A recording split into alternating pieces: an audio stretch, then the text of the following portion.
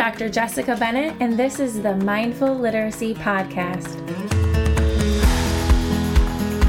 In this podcast, you will hear inspiring interviews with teachers and experts in the field who will give you actionable tips and strategies that you can immediately implement in your teaching practice.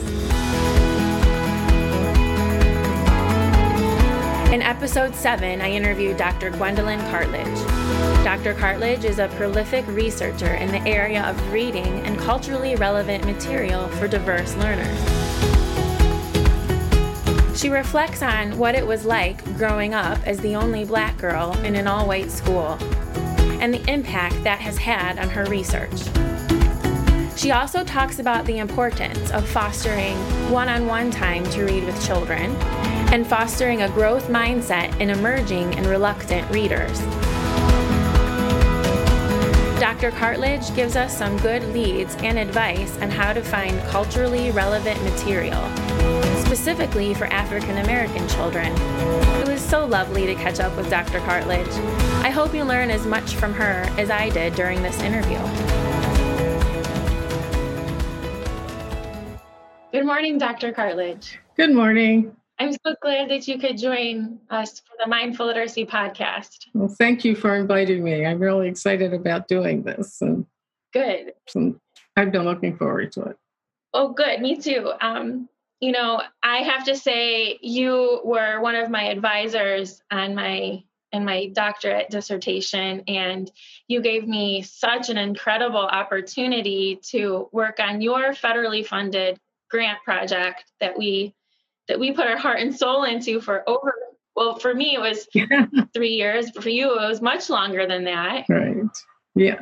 And, I learned so much just from that project content-wise, but also just how to be a lifelong learner and a scholar. And you had this dream for this project for many years before, it came to fruition. And so I'm keeping that in the back of my mind when I'm nurturing this dream of, Mindful Literacy Columbus. So I thank you so much for being my teacher.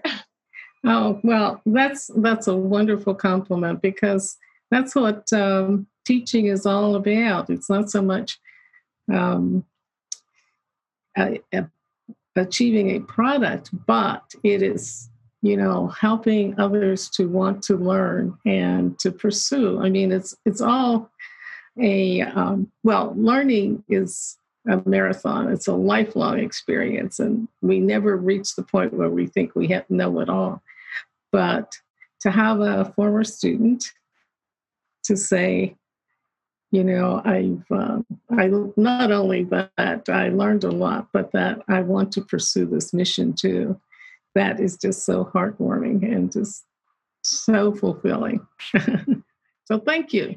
And thank you for being a wonderful student. I do want to say that one of the things that I learned very early in my life in teaching, and that was reinforced when I was a student at the University of Pittsburgh in the nationality rooms, when we would go into the Chinese room, the room was always oval or round table.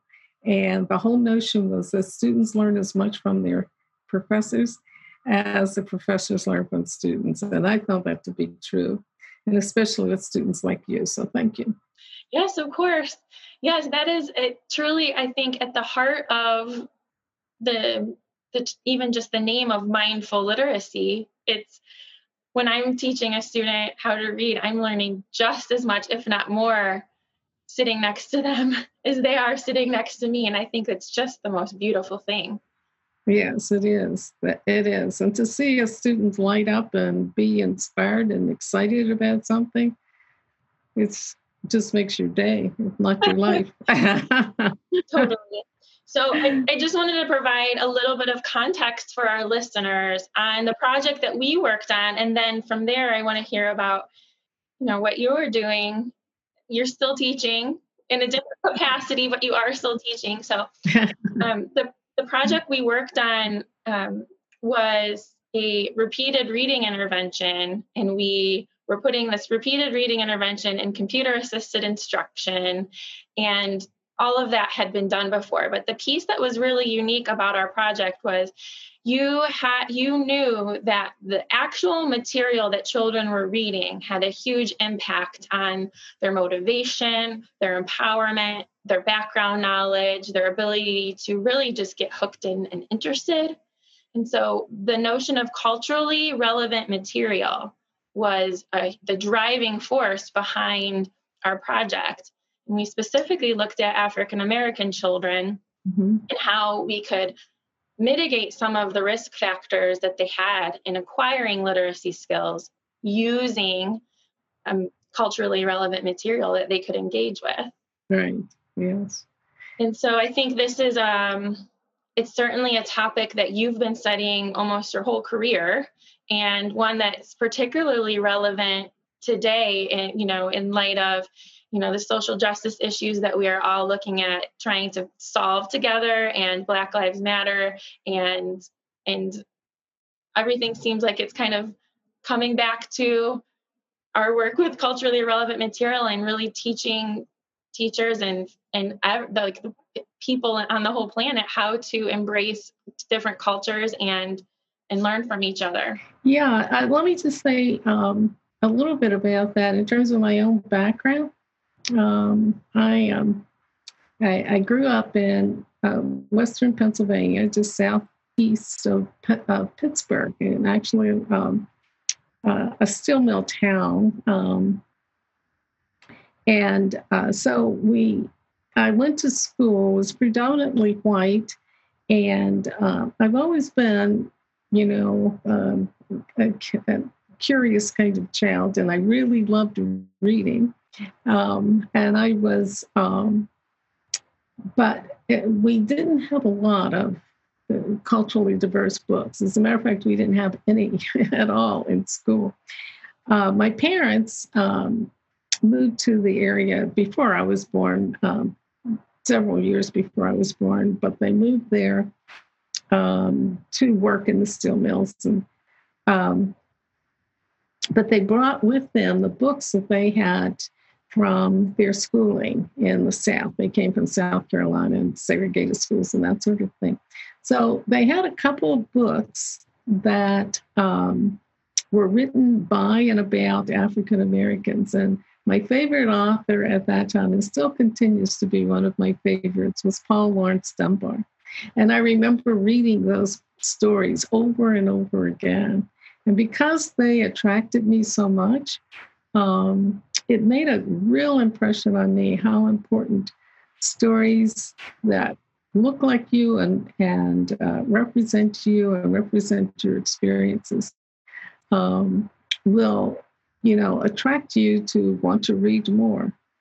So because I didn't have a lot of those books when I was going to school, I just felt it was important to make sure that children, in my case, African American children, had as many of those books as they possibly could in beginning and developing reading. So that was part of my,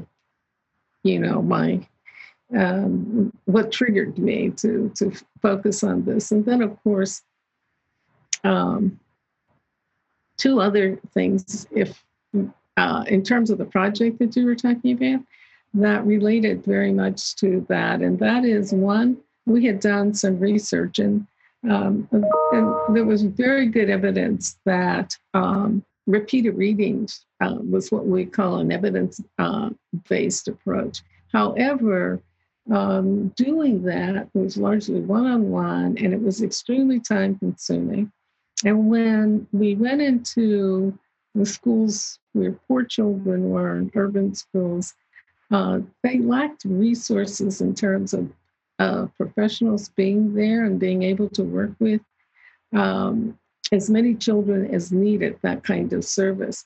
And so I had the idea that if we could combine one, very attractive stories with evidence-based practices, i.e. repeated readings, and if we could set it up in such a way that it could be transmitted through technology, where we didn't have to rely on um, professionals, like perhaps teacher assistants or someone else in the school could take youngsters through this program, that it could be something used with all children, but particularly in schools where the resources are limited. So that was part of my dream. That is still floating around somewhere. We've made a lot of progress, but it still hasn't come to fruition in terms of its availability in the schools. Yeah, we felt that. Sorry, can you give me an update on where we are with that? Well, I've relocated from Columbus to the Maryland area. But right before I relocated, I was contacted by the university telling me that there had been progress and that there were connections in terms of this one particular agency was exploring the possibility of setting it up so that it would be available commercially. But that was right before the virus hit. And making connections with people at the university, because, it's everybody's gone except those who are essential. And that particular office is not considered to be as essential right now. So waiting perhaps until the fall to see the extent to which the university is opening up so I can make contacts and see if there's been continued follow through. They reach out to me every few months, or maybe, every semester or so, to let me know how things are going. So it's still limping along.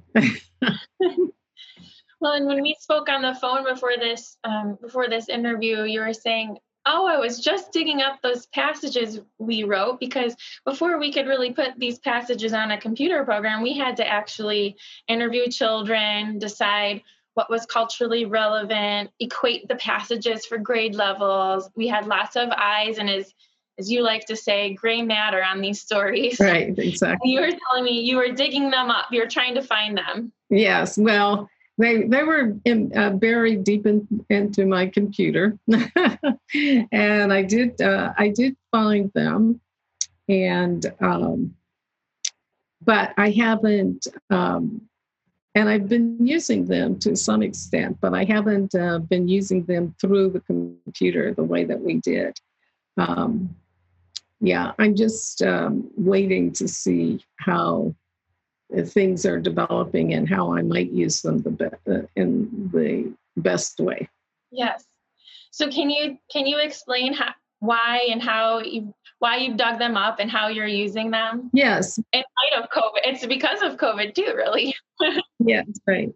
Well, right before I came here, I was doing some tutoring in the Columbus schools, and I didn't actually use them in the schools for a couple of reasons, because the teachers had given us some materials that we were supposed to use. And then by the time I realized that I wasn't able to use those materials as effectively as I had expected, then I began to resort to my own materials. Now, one of the things that I did with the children in Columbus, I was assigned 2 little boys, and that I think they were in first grade, but I think I would be accurate in saying to some extent they were reluctant readers, one more so than the other. The one the youngsters really did want to read. The other one was preoccupied with, some things at home.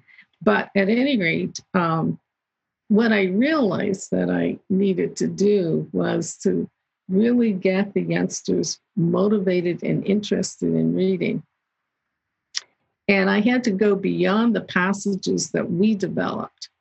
So one of the things that I did was to, I thought, what's at that point, what's the most exciting concept with a lot of little first grade Black boys? And I came across the idea of Black Panther, that movie that had just been out. They were terribly excited about it. So I decided to go to the bookstore to get some books that have been written for children. And what I did, and you'd be tickled with this, because we spent a lot of time writing passages for children. We interviewed them and so forth. So this is along the lines of what we did. I didn't find the books as they were written to be very conducive to a beginning reader. They were intended for that age group, but they used a lot of words that would be hard to read and that sort of thing. So I just rewrote the books. And so it's along the lines of what we did before, and they were over the moon. They really, really enjoyed those books. The one youngster, I rewrote them, and I did little stickers for each page so they would see the pictures, but what they had to read was what I had written, not what was in the book. So the one little boy, in particular, he wanted all of the stickers so he could take them back to his class and read them on his own. So it was sort of affirming to me that I was onto something that was worthwhile if we could just sort of package it and get it put together. So, but in the interim, I've been working with my little nieces, and the one is just finished first grade.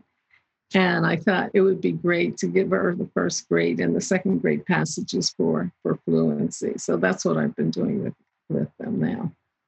And how does she like those passages? She's doing well. She's such a, of course, she's my niece. So, I'm biased, but she's a good learner. She's very compliant, and she's doing quite well with them. I love that story of you rewriting the book to match the level of the child so that he could access the print. That's incredible. I'm wondering, you had a career in the school system before you started teaching at Ohio State. You're professor at Ohio State for how long? Well, I was at Ohio State for about 30 years, from 86 to, and my second retirement was 2017. So you could do the math there.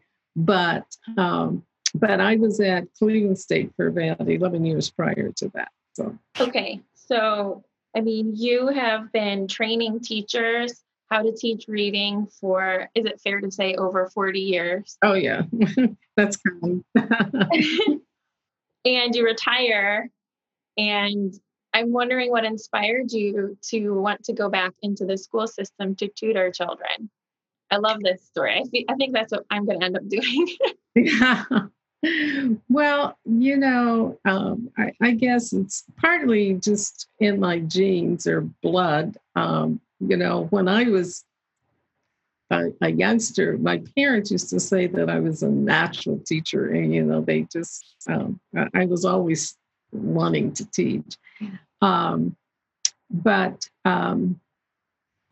it's you can't pass up a need. But the other thing is, I wanted to be in the schools to see what was going on, and I found that when I was working with you guys, with my doctoral students, working in the schools, it was nice when you come back and you talk about what you were doing, but it was even better when I went out and I could see what was going on, and I could see the students. I could see how things were different or had changed from the time that I was teaching. It's one thing to be a university professor, and over a period of time, you realize the distance between what you're talking about and what's going on in the schools. For example, I did when I taught school. I taught first um, in the suburban area, sort of working to middle class community, predominantly white, where I grew up. And then I went into the city of Pittsburgh, and there I taught in special education. In the suburban area, I taught in general ed. But and then after I got my doctorate, I went into the university and I was teaching a lot of my experiences. But after a while, I realized that I had not been in the schools for quite a while. Ohio State gave me the opportunity to do that because it was a lot of hands-on research. And so when my students would go out, I would go out with them. And one of the first things that struck me after being out of the public schools for about 12 or 13 years was that we had such a diverse population in our schools. I mean, there were children, and this was in the inner city, there were children, they come to school with clothes from just about every country you could imagine. I mean, it wasn't just one particular ethnic or racial group. It was from all over the globe. And these children just got off the boat, many of them. And so they had on, they had not transitioned to Americanized clothing. And many of them were still speaking the language that was spoken at home. And it made you very much aware that teachers were being challenged with teaching different populations. It's not just what we consider the typical American student. And so it also made me very much aware that when I talk about, teacher education, I needed to be much more in tune to what teachers were experiencing, as well as the children. So it gave me an opportunity to work with the children. And I never like to pass up that opportunity and to see whether or not the ideas I have any merit. And that's great. And I think, one of the things that I jumped straight to when I went back to the classroom as an intervention specialist were repeated readings. Yeah. And so I did a training this past weekend for parents and teachers on reading fluency and repeated readings, and just the power that they have. And like, it actually is an evidence-based practice, and that's been rigorously researched for over 30 years. Right. So some of the things that, even though I feel like even though students and our school environment has changed, those tried and true practices still hold up, and we just may need to adapt them slightly, like using different passages to reach learners. Right. Yes. Right. So I'm wondering, because you have spent, really a lifetime in education, what's one thing that stands out to you that's changed about students, and what's one thing that's remained constant? Yeah. One thought I have, I hope I'm answering your question. I'm not really sure that has changed so much as my thinking, or not even my thinking about learning, but what I'm communicating. For example, I remember doing a project when I was in my graduate study. This was at my master's level, reading some of the work by Stats, and they talked about the acquisition of reading, and they talked about it being a slow process, and they compared it to learning to speak. And we don't think about this, but children, learning to speak is something that takes place from the time the child is born. Often as parents and others, we lose sight of the fact that we're talking to the child, we're getting that child to imitate us, we're reinforcing the sounds that the child is making and that sort of thing. And there's receptive language before there is spoken language, expressive language. And so, it's roughly close to the first year of life. I mean, for some children, it's a little sooner, but gradually the child is making what we consider words. They may be just making sounds, but we keep prompting them, so they're saying dad, dad, dad, and we finally prompt them into daddy under certain stimuli. And the same thing. And so finally, children are speaking words, and then they're speaking sentences and in a meaningful way. And then sometimes it's almost like, sometimes I look at my little niece and she says things, I'm like, where did that come from? And I'm sure you have that experience. They start speaking. Well, the same thing I think is true in learning to read. And except I don't think we look at it in this way. First of all, there's a story that I think it's a Hebrew story, and but I think it's a beautiful story, wherever it comes from. And that is when the mother takes the child and puts that child on her lap. And this is an infant right after the child is born, and she holds a book in her hand, but she puts a dot of honey on the book and has the child to kiss the honey. And the notion is to make the child love books. And this is when the child is an infant. And I contend that just holding that child in your arms and at the same time reading to that child, because the child is reinforced by the whole notion of being cuddled by mother. And as you know from the whole conditioning, Pavlov's dogs and that sort of thing. So what we want the child to do is to associate that love of mother, love of parents, with reading, and eventually love reading, love learning, and we don't expect that child to immediately read those books. What we do find over a period of time is the children begin to tell us the stories from the pictures, and they also insist that we read the same book over and over again. And what we are doing is systematically instilling in that child a love of books, a love of learning. And then as the child begins to make associations with those squiggly lines and, that it's saying something, they will begin to read.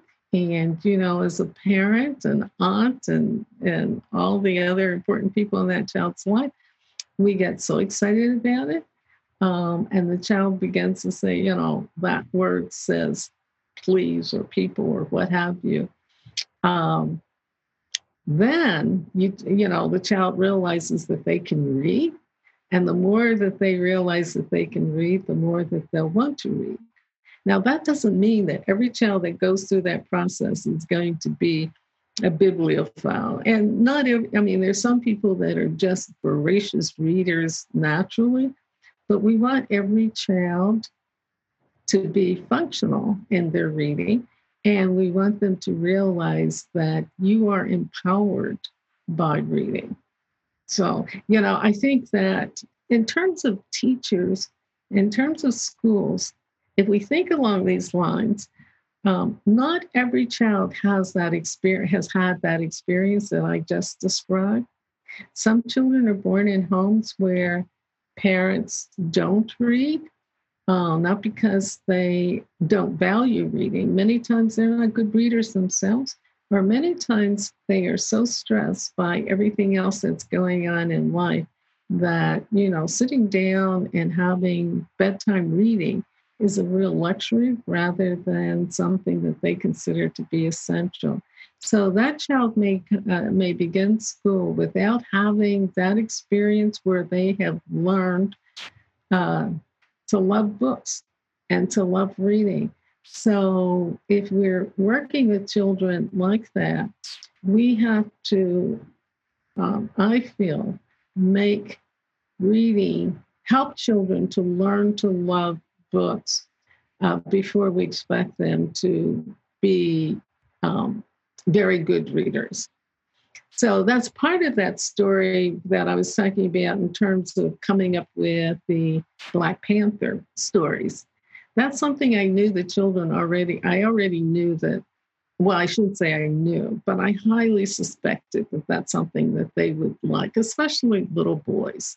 And so if they got a chance to see this in writing and to realize that they could read this story, which they really enjoy on their own with a little bit of practice, it would help them to understand the importance of being able to read books. So I think that we need to give a little more time for children who we call reluctant readers, give them a little more time in learning to love books, not in lieu of the instruction that we provide, but in addition to, along with it. Yeah. Absolutely. I'm resonating so much with what you're saying. I've been teaching kids who have dyslexia in my role at the school and in my tutoring that I do. And so often parents are very concerned and worried. They know that their child is, one or two or more grade levels behind. We know we have a team of intervention specialists working to build those foundational schools. And so they always say, what can I do? What can I do at home? Yeah. And my response is always sit down and cuddle and spend time together with books. So let us do the hard blood, sweat, and tears. But you just keep that, you mentioned just that reinforcing that reading books means getting to spend special time with a loved one, right? Right. Exactly. And then it is a human experience and it's about storytelling. And this is one way, literacy is one way we can share those stories with each other. And I want to just touch on the fact, it's almost, I think that project we worked on just had a huge impact on me. You mentioned in your recent tutoring, a child having to really face front on what may be hard circumstances outside of school. And we certainly faced that in our study. And these children came to school, with stories that I could never imagine having watched on television, let alone having experienced firsthand. And here they are kind of in a traumatic state. And we are trying to get them to learn how to read. So I just want to touch on the fact that exactly we talked about in poor schools or schools that don't have a whole lot of staff, that the notion of computer assisted instruction may be one way to deliver some of this needed instruction. But I'm also hearing you say we can't take away the human experience of learning to read, and because the kids need to feel loved and safe. And so I just want to touch on, because the mission of Mindful Literacy Columbus is to provide students who are struggling readers with that one-on-one experience. To me, what I'm hearing is that's something that cannot be replaced or replicated. It has to be a flesh and blood and breathing human who wants to spend time with that child. Right. And I want to compliment you for your initiative. I know I said this to you before. I'm just so impressed with initiating this, what is it, Mindful Literacy Columbus. Yes. Okay. And I hope, I wish you a whole lot of success with that, because you're right on target in the sense that that personal contact, that the nurturing should never be dismissed. And too often as teachers, and this is not an indictment of teachers, but teachers have a lot of pressure on them. And so they're, pressed to get youngsters performing at a certain level. And when somebody says, when one will have an assistant or other assistants or volunteers in their schools, one of the things that I think that would come through with the work that you're doing is to help them understand how they can use those people more effectively. For example, unless somebody has had the kind of training that you have, it's not realistic to expect them to teach children, but they can be very effective in helping and nurturing children. And they need to learn. I mean, if you're working with them, you can train them how to nurture children in their love of reading and things of that sort. And then have somebody, a professional such as yourself, provide the real meat of this with the direct instruction that these children need. And too often we will bring volunteers in without them having the training and the orientation to do the evidence-based practices that we know are needed, and they can't do it. Then we think, well, the tutoring doesn't work. Well, it hasn't been applied. It hasn't been taught. So I think that what you're trying to do, and I hope you're able to get other people engaged in your project. I hope that blossoms. Thank you. Yeah. Thanks so much. Yes, I'm a bit of a dreamer. And so in my mind, we've got a center, we're training teachers, we've got at least 30 kids coming to the center to get one-on-one assistance with highly trained tutors. That's my dream. So for right now, having worked on your project, I learned it is one step at a time. It is one thing at a time. It's navigating challenges that get presented and troubleshooting. And so for right now, for this year, I am hopeful that we can sponsor one child's one-on-one tutoring. I need to raise about $5,600. And I'd really like the scholarship to go to an African-American student or a person of color. And I will share with you that I had a student as a second grader who at the Ohio School for the Deaf who just had so much grit and so much growth mindset. And we talked a lot about repeated readings providing kids with growth mindset. And she graduated from high school and she asked me to come to her graduation. So I got to watch her. I got to watch her walk across the stage and get her diploma, which, oh, wonderful. I was just sobbing like a baby. Yeah. And, I have this beautiful picture of Tiana and another student who was in her class, and she passed away in a car accident a few years ago. So I'm going to name the first scholarship after Tiana and hopefully present it to, a 7 or 8-year-old little Black girl or boy. I just see Tiana with her. You and I have talked about how Black girls' hair is a very important topic. So I see her with her little dongle hair ties, and that's how I remember her. And I remember sharing that reading with her. So that's my goal for 2020. Yeah, and I'd like to talk with you in another forum about how you're going to do that and how I can help you to do that. Oh, thank you so much. Yeah, sure. Yeah. So before we wrap up, I do just want to mention, because you have just impacted my life in so many ways. And I think going back to get my doctorate was something that was driven by my own curiosity, my own dissatisfaction with me not having all the answers. And of course, you know how that goes now. I have even more questions. But I feel like what the program at Ohio State did for me was it taught me how to be a better thinker. It taught me how to approach problems with being able to sort of swivel and have different perspectives and be more flexible in my thinking and being able to ask the right questions. Right. When faced with a problem. But one of the things you impressed, not only in my mental professional life, but also I think spiritually, is this notion of growth mindset. And you were the one who taught me that. The terminology when we were working together was just coming out. Mm-hmm.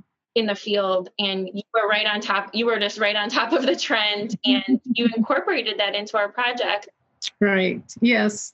And I believe in it. And I think that there's a lot of value to it.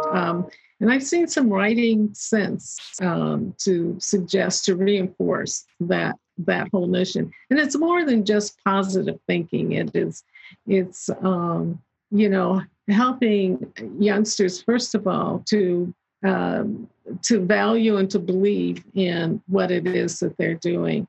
And I think it's important to, this society we live in is so competitive that, you feel like you're not worthwhile unless you're number one, unless you're the best of everything. And it's important to help children to just understand how they are growing. And the more evidence that they get or feedback about their own personal growth, the more that they're going to stay the course and the better that they will get. And there's and I think teachers and other people, important people in children's lives, can help them to believe in this. It's not just rote practice. It's like, we're going somewhere. We're doing something that's worthwhile. We were talking about culturally diverse literature. And I just want to give you somewhat related to that, but another example with another one of mine, with my second niece. And she's a beginner. She's just learning to read. And so I showed her a book that's entitled My People by, it's a poem. It's based on a Langston Hughes poem entitled My People. And it's written by a guy named Charles Smith. Now, what he did was take a lot of pictures and to superimpose the poem on it. And I just happened, by happenstance, I happened to order it. And then I learned that it was a Coretta Scott King Award book. And then as I'm reading it, I thought, oh, this is beautiful. I have beautiful pictures in it. And so I said to my little niece, I said, okay, as I work with them, I tell what the older one is going to read. And I said to her, you're going to read this. She said, I'm not reading books yet. I said, you'll read this. And so we started reading it. Well, the nice thing about the book, it's a perfect book for beginning readers because it has this repetitive refrain. It keeps saying, my people are, my people this, my people that. And by the time I left her the first day, she was saying, I love this book.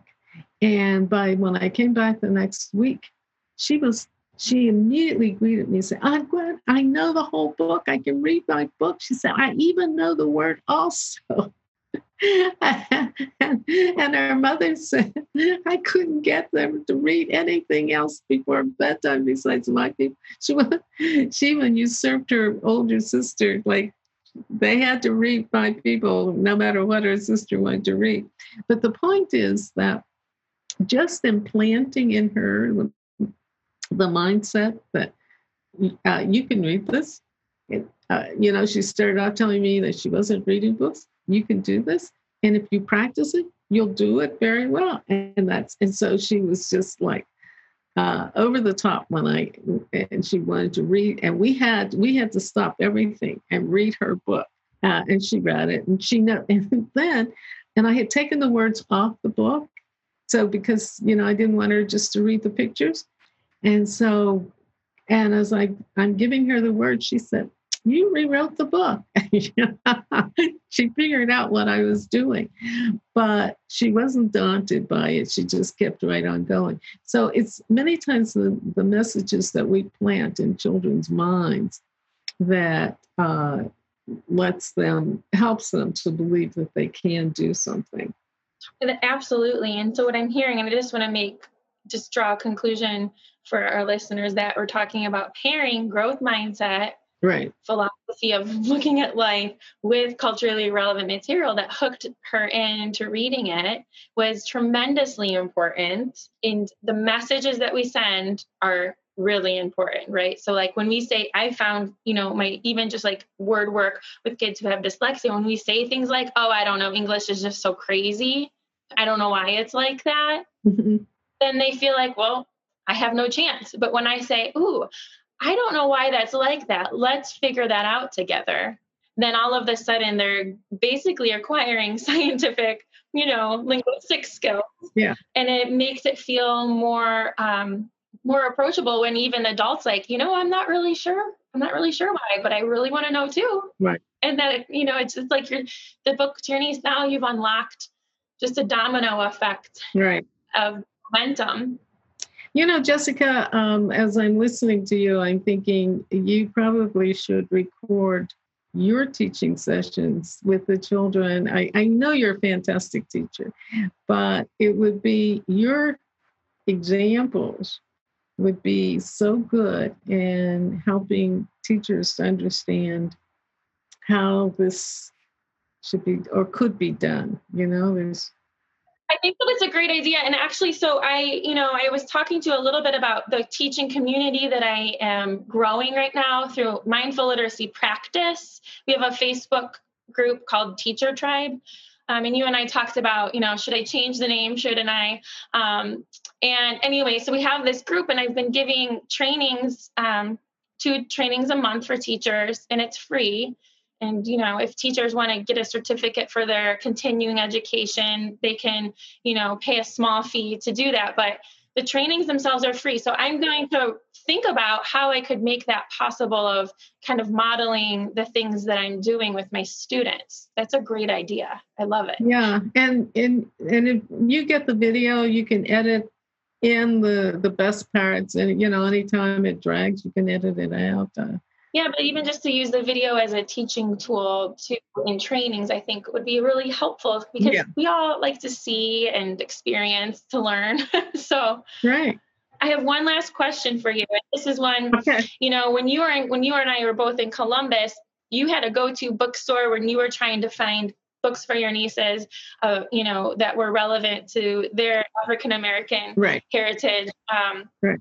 So now I feel like it's really, like, people are really tuned in. We've got people's attention now. And I think it was a lot different being being a white person as a minority in a majority a school who had Black children.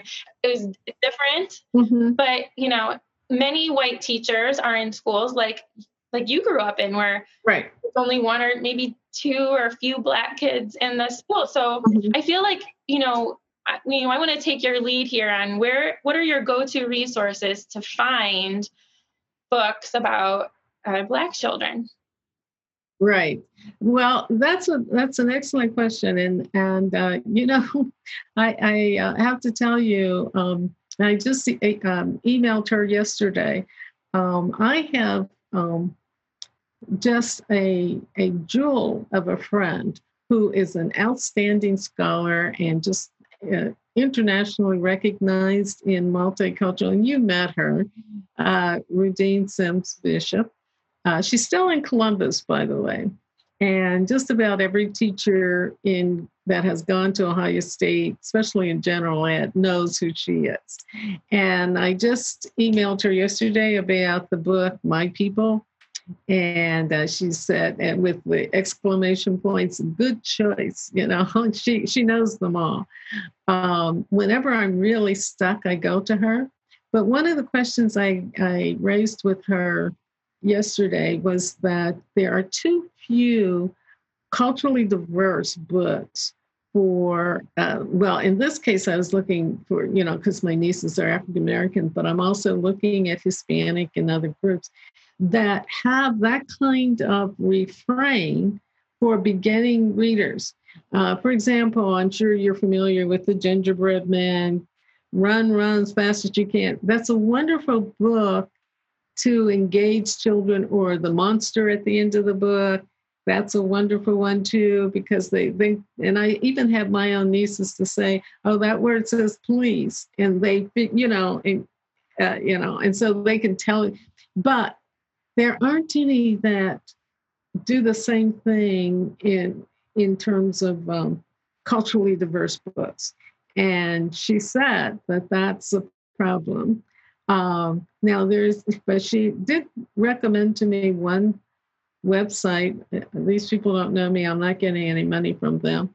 Uh, entitled Just Us Books. And I am going to go and look at that and see if I can get some real simply written books that are, well done, that would entice the beginning reader.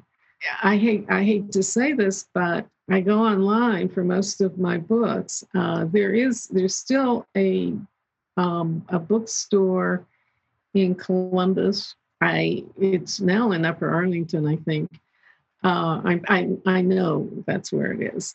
I'm trying to figure a nice way to say this. Actually, I've only been there once. It's a lovely little bookstore, but I haven't had enough experience with them to know how experienced the proprietors are in terms of their knowledge about children's books and also their knowledge about children according to different ethnic and racial groups. I know that this particular area has become more diverse, but I don't know to what extent they are encountering a diverse audience. And one of the real problems with culturally diverse books is that they have a shelf life of a nanosecond. And what I mean by that is many of the books, for example, one of the books that I really wanted to use on my project, which I didn't share with you what I'm doing right now, is entitled Fishing Day. And I wanted to use that by Pinckney, by Adria Pinckney. And it's a wonderful book, but by the time I recognize that it's merit, it's already out of print. So this is a problem with culturally diverse books, is that they are out of print too quickly. They need to be written authentically. I wouldn't say this is a problem, but another concern is that a lot of the books that are written about and for children of diverse backgrounds are not written by people from that group. So and many of them are really good books. I like them, but you want more of the books written from people that represent those groups. And sometimes they come under criticism because of that. Yeah. So look at Just Us Books. Look to maybe talk to a librarian or bookstore owner. And it sounds to me, I know she would not shoot me, but even if you emailed my friend. Email Dr. Sims Bishop. Yeah. You can reintroduce yourself by the fact that you were on the project. Oh, for sure. Yeah. And then it sounds to me, Dr. Cartledge, like you and possibly your nieces should start writing books together in the next step of their literacy journey. Well, possibly. I've got a project that I'm writing right now, and then another time I'll bounce it off you. But yeah, we're looking at culturally diverse books, which it's sort of out of my element, but I'm pairing it with reading and social emotional development, which is a huge part to life and to learning how to read, right? Yeah, right. You said earlier that reading is empowering, and it is even learning how to develop social emotional skills. You can do that through reading, especially in developing social emotional skills. When you can't go to anybody else, you can go to a book. Right. And so I just want to emphasize to teachers who are listening to this, who are trying to find culturally diverse books for their students from whatever background they come from. If you've exhausted your resources, I want you to hear what Dr. Cartledge did when she was tutoring. She took an existing book and she rewrote it to tailor it to her students' needs. So be empowered to do that too. Well, thank you for reinforcing that. Yeah, of course. Well, thank you so much for being on the Mindful Literacy podcast today. It was an honor to have you here, and I'm so grateful for the time we had together. No, thank you, Jessica, and you're terrific. Thank you. Thank you. I had a good teacher. Bye. Bye. If you enjoyed this podcast, please find us on Facebook at Mindful Literacy Practice. Our Facebook page for our nonprofit is at Mindful Literacy Columbus. If you are a parent, I invite you to join our free and private group on Facebook, Mindful Literacy Parent Society. If you are a teacher, I invite you to join our free and private group on Facebook, Mindful Literacy Teacher Tribe. You can also find us on Instagram at Mindful Literacy Practice. Our website is mindfulliteracypractice.org. Make sure to check out our nonprofit tab, where we give you all the information you need to find a scholarship, become a tutor, make a donation, or volunteer. Thank you so much for listening, with the deepest gratitude.